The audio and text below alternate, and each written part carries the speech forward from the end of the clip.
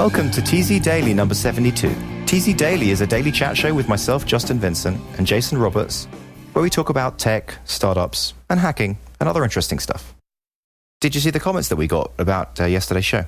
Yeah, I did.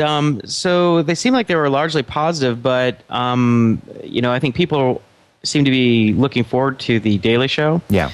But there's a couple interesting pieces of feedback. One was that it seemed like we rushed a little bit, and that we didn't get into anything too deep. We kind of felt that as well, didn't we, as we were going through it?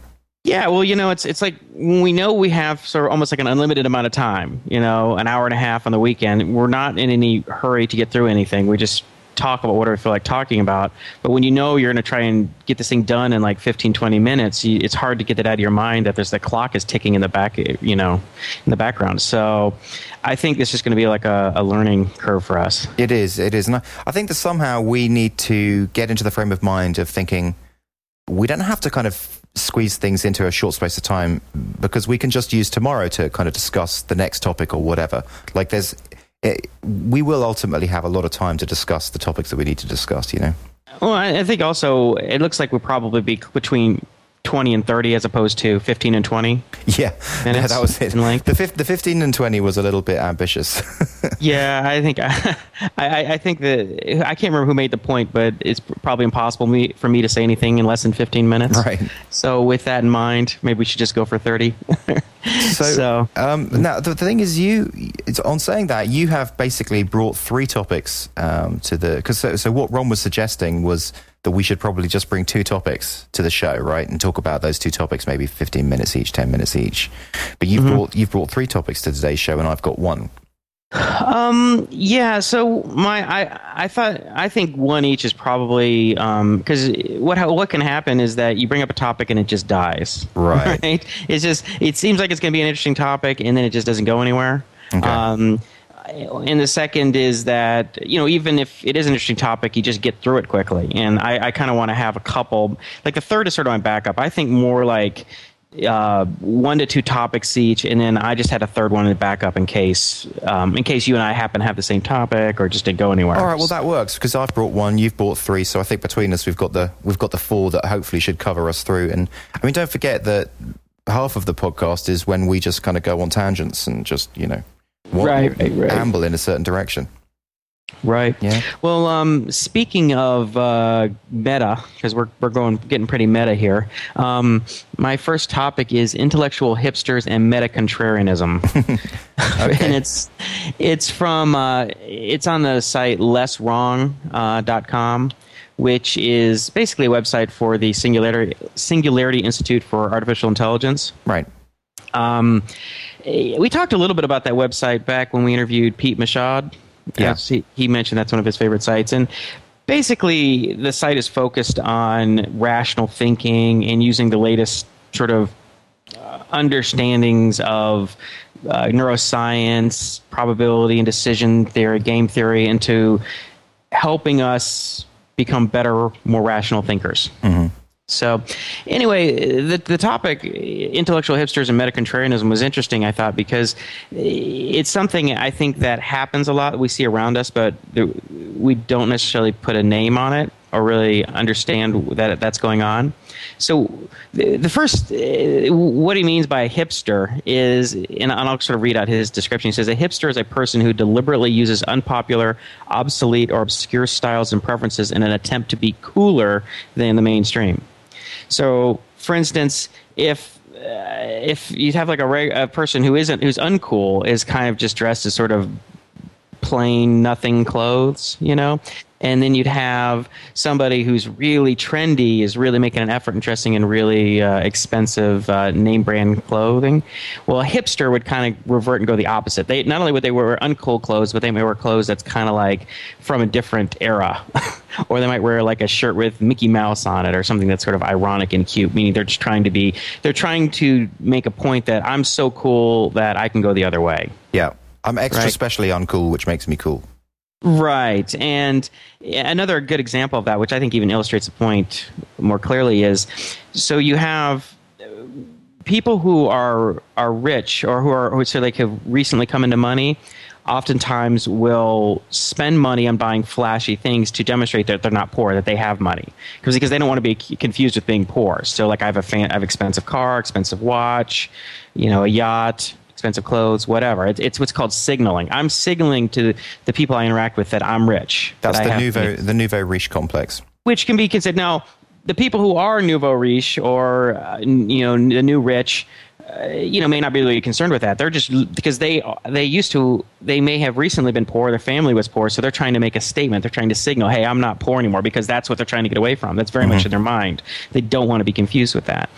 And then, but the old money, people who are from generations of money look at the new money as crass, and they call it conspicuous consumption. So, but they don't want to be confused with the new rich. So it's like if I'm from old money and I see this person driving around in a Ferrari and wearing an Armani suit, and I'm just like, give me a break. This person's going over the top trying to signal. So I'm going to go the other direction and not buy expensive things or wear expensive stuff, because I'm more concerned. I'm not remotely concerned with being confused with the poor, but I am concerned with being confused with the nouveau riche.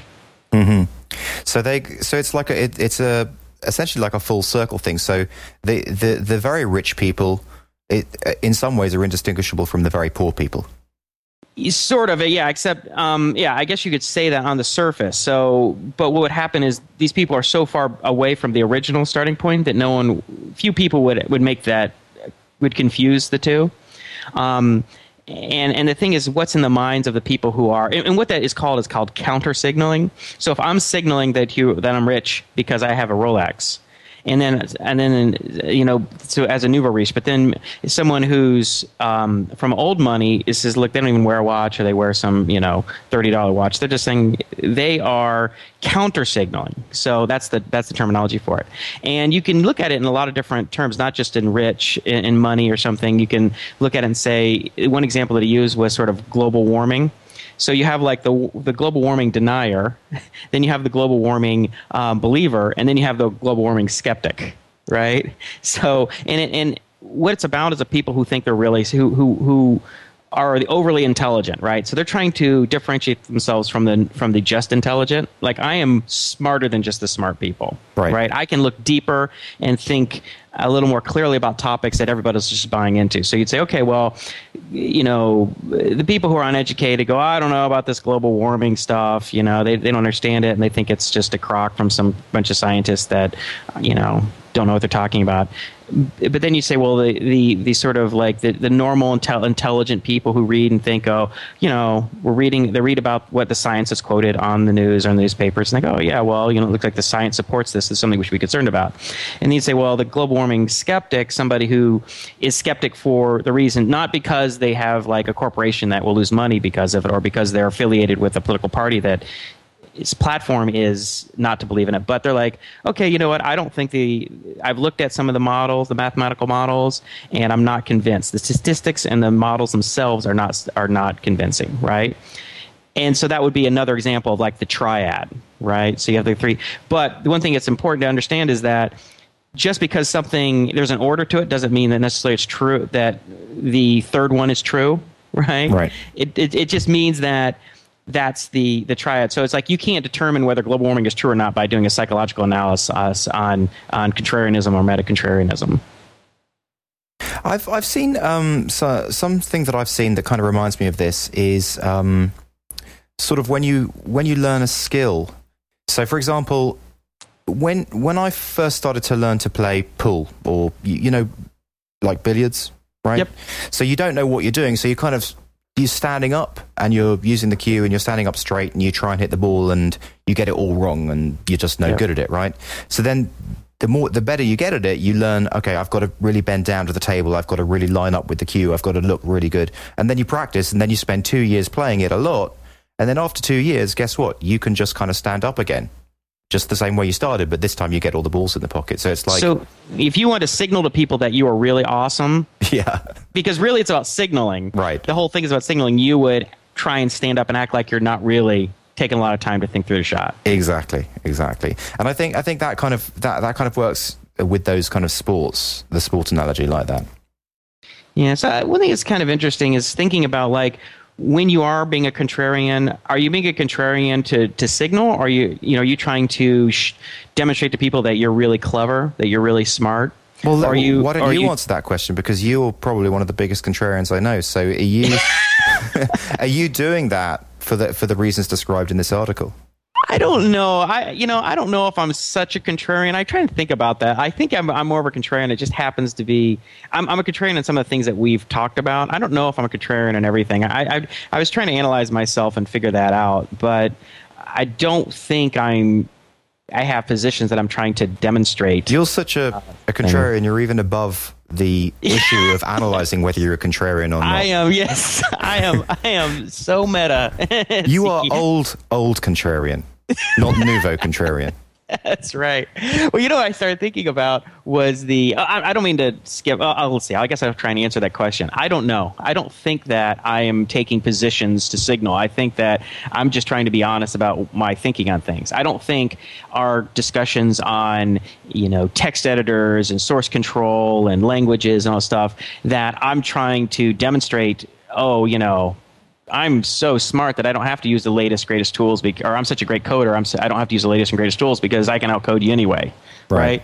I'm not saying that at all. I'm just saying I've used these tools, they work for me, and in some ways, I'm kind of lazy. I'm lazy to the point that I'd have to be really convinced that I can see productivity gains that I'm going to go to the trouble of changing my tool set.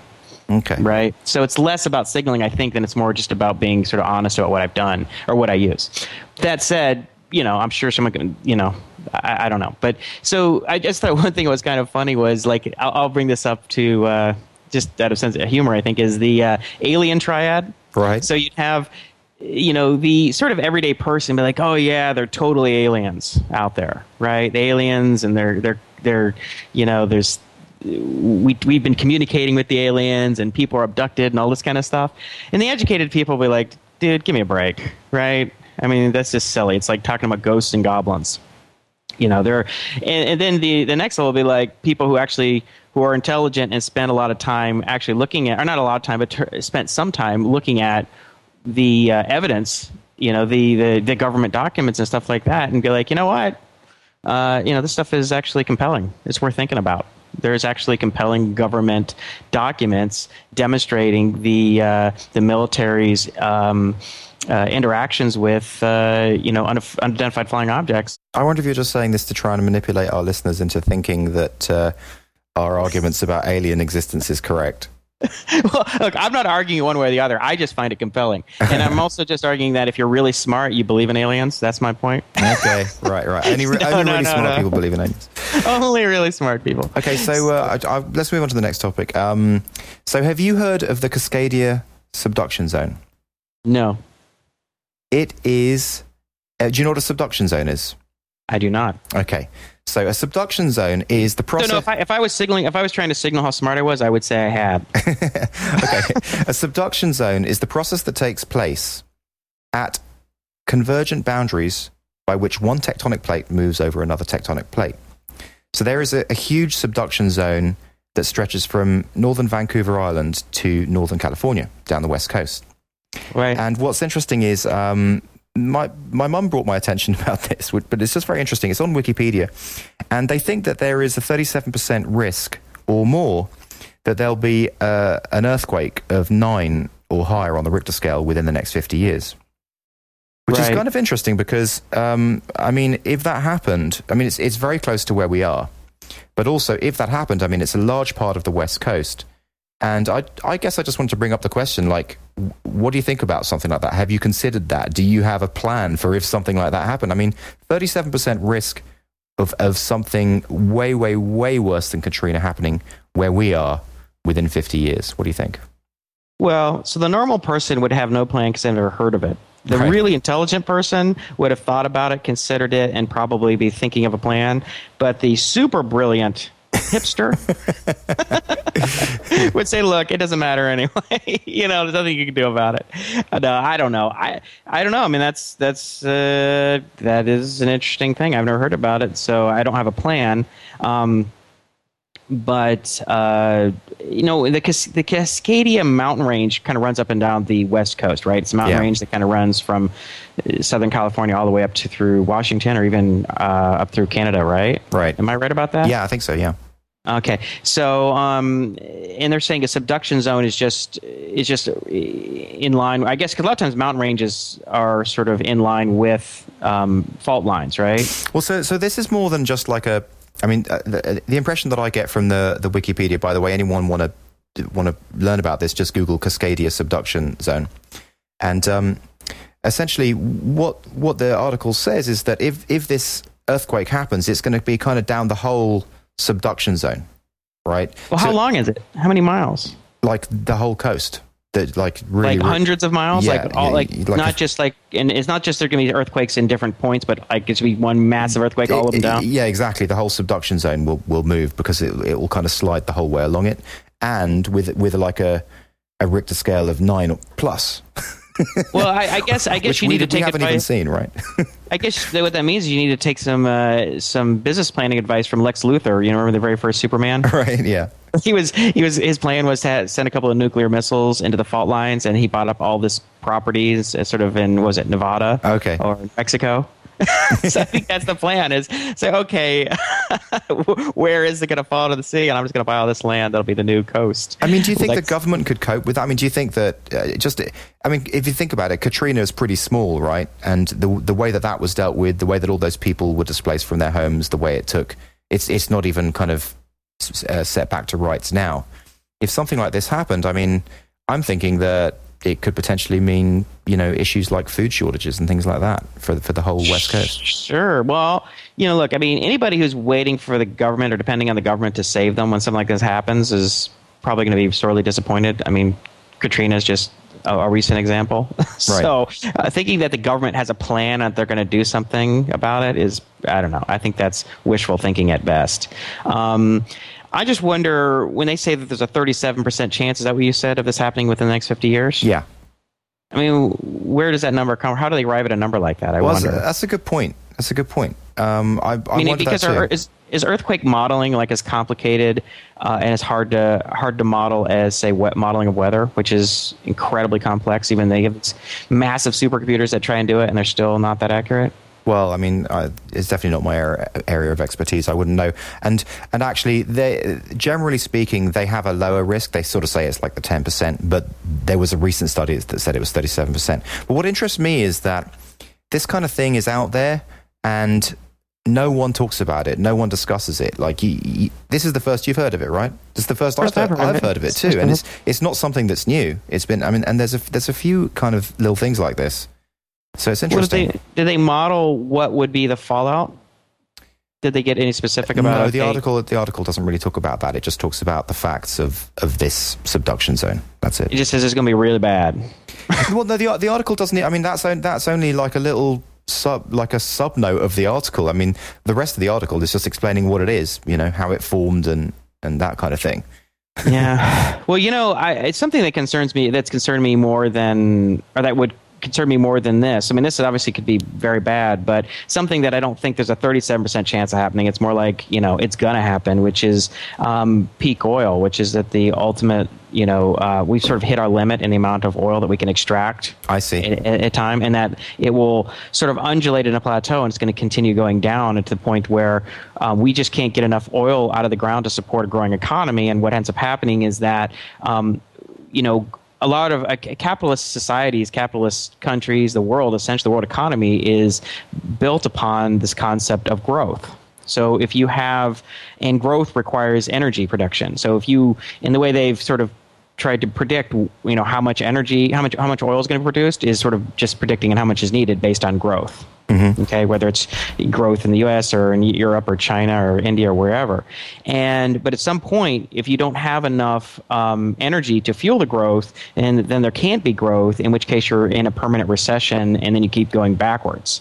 And if you don't have some kind of technology to create a new type of energy or replacement energy, then you're in a whole world of hurt, because it's not just gas is really expensive. It's like all of these things that are in our world that we depend on, all these things that are plastics, everything that's it's plastic, which is pretty much everything nowadays in a modern world. All the pharmaceuticals and all our fertilizers and everything is built on top of a petroleum industry, right? And that's going to happen. And I had never heard about peak oil until about 2003, 2002, and our buddy Mark, brought it up to me, and I did some research on it. It was like, holy crap, this is so bad. And it was so bad that it's such a depressing reality, and there's so much science behind it that you're just like, why is nobody talking about this? So it definitely is going to happen. Look, what's happened is that now it seems that we may have actually already peaked in 2008. And see, the problem is that there's not a whole lot of visibility into oil reserves and oil production rates because a lot of countries, like OPEC nations, don't.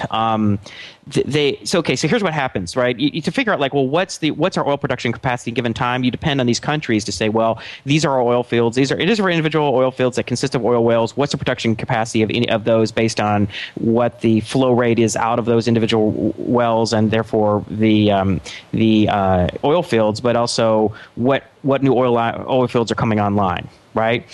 Now, then, once you have countries giving you reasonable numbers on that kind of stuff, then you can make some kind of predictions.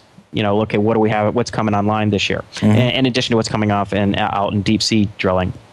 The problem is that when OPEC was formed, it's basically put quotas on how much all of these individual members of OPEC could produce, and it was based on how much they were already producing. So if you're making a lot of money from oil, and this is back in the, I think, 70s when this happened, and you're going to overstate your flow rates, your production rates, because otherwise you're going to be limited to that's how all you can produce relative to the other nations. So it's like budgeting. All these countries really overstated their production rates, and so there's became all this cheating. And that's what happens a lot of times when you get these kind of agreements. Is companies agree that we're going to limit our supply to keep prices up, but then individual countries start cheating because they want to make money. They need money in the short run. Mm-hmm. So therefore, because of things like that, you don't have a whole lot of visibility. And then, of course, you have things like, well, how long does it take to bring oil fields online, and all this deep sea stuff? People say, oh, we'll just drill out the sea. It's like, well, sometimes it takes 10 years to bring oil. Okay, so if peak oil happens and then it has an impact on economy, is that something that we see quickly, or is that something that's like a tapering thing that takes kind of 20 years to come into effect? Yeah, well, that's what's really interesting. I mean, I've read a lot about this over the years, and essentially what happens. I mean, it's you're going about predictions, right? I mean, what people think is going to happen. And what people think is going to happen, what ends up happening is not always the same thing, because it's really complicated, right? Because if oil starts to drop off, like we may have already peaked in 2008, but because of a global recession, it may not have been really visible to everyone because demand was already down because there's just not as much economic activity. Yeah. But if economic activity starts to pick up over the next couple of years, and production cannot increase beyond where it was like 87 million barrels a day or something like it, which it seemed to have peaked right around that number in 2008, then all of a sudden you're going to start to see a constraint in supply, and that could affect prices. And when prices start to go up, then it starts to affect prices of all other things that are dependent on it, which is like most everything. And that's even not the worst thing. What's the worst thing is when investors and when the economy start to understand that growth is going to be constrained, then people don't want to deploy capital anymore because there is no more growth. Right? It's not only a zero-sum game, it's a shrinking zero-sum game. It's almost like if that happened, the internet and digital goods and digital economy could kind of become its own thing and take on its own path, because it's like you don't, apart from the energy consumption, there's so many aspects of the internet economy that don't really need to actually interact with the real world. I think ultimately everything's built on, we're sort of in this virtual reality of the internet, like people are paying for these web stuff, but in the end, that stuff's ultimately everything else is built on real world stuff like food and transportation and clothing and everything. And when all of a sudden all those things, I don't think it's resilient to that. I don't think there's what they call a decoupling. You know, they used to talk about China has decoupling. I don't think the web is going to decouple from the rest of the economy. I think it's all integrated. So but anyway, I'm not an expert on it. I've just read a bunch about it over the years. I found it fascinating and kind of depressing at the same time. So I don't think about it a whole lot. Like I'll get fascinated by it and I'll read about it for a few days, and I'll print out all these articles, and then I'll be like, all right, I can't think about this anymore. This just sucks. It's like there's nothing good to think about it because there's all these this physicist out of Caltech who wrote a book on. I mean, there's a ton of books on peak oil, and it for a long time it sounded kind of this fringy thing. I mean, the whole thing was started by Hubbard. I think he was a Shell geophysicist who first brought up the concept in the 50s, and he predicted that the U.S. was going to peak in 1970, which is basically when it peaked within a year or two of that. Because you could talk about when an individual oil well will peak, because essentially what happens is when the production reaches a maximum point, and after that it's harder and harder to get the oil out, so you start having to push water or gas of some kind down there to push the oil out. But you're expending more and more energy to get the oil out, and the oil that's coming out is at a lower and lower flow rate and a lower and lower quality because it's watery, it's more sulfurs in it, that kind of stuff, right? Well, you can extrapolate from a single oil well to a single oil field to an entire country to the entire world. It's just a way of aggregating all those numbers. And so this guy Hubbard, came on, and he was kind of laughed at because there was so much oil at the time. People are just like, that's ridiculous. There's oil everywhere, and there's an infinite supply for generations. But then that turned out not to be the case, and then there's been a number of experts and geophysicists in the field who have been warning that this is real, and that they're not exactly sure when it's going to peak, whether it was 2005 or 2010 or 2020 or 2030, but it was going to happen at some point. I think that's we're just coming up to the 30 minutes there, so I think that's wow. That was fast. Yep, went by fast. Wow. Well, what we should do though is we'll try and invite someone who's an expert in it, who can actually talk from a position of real research. I think that's a very good idea.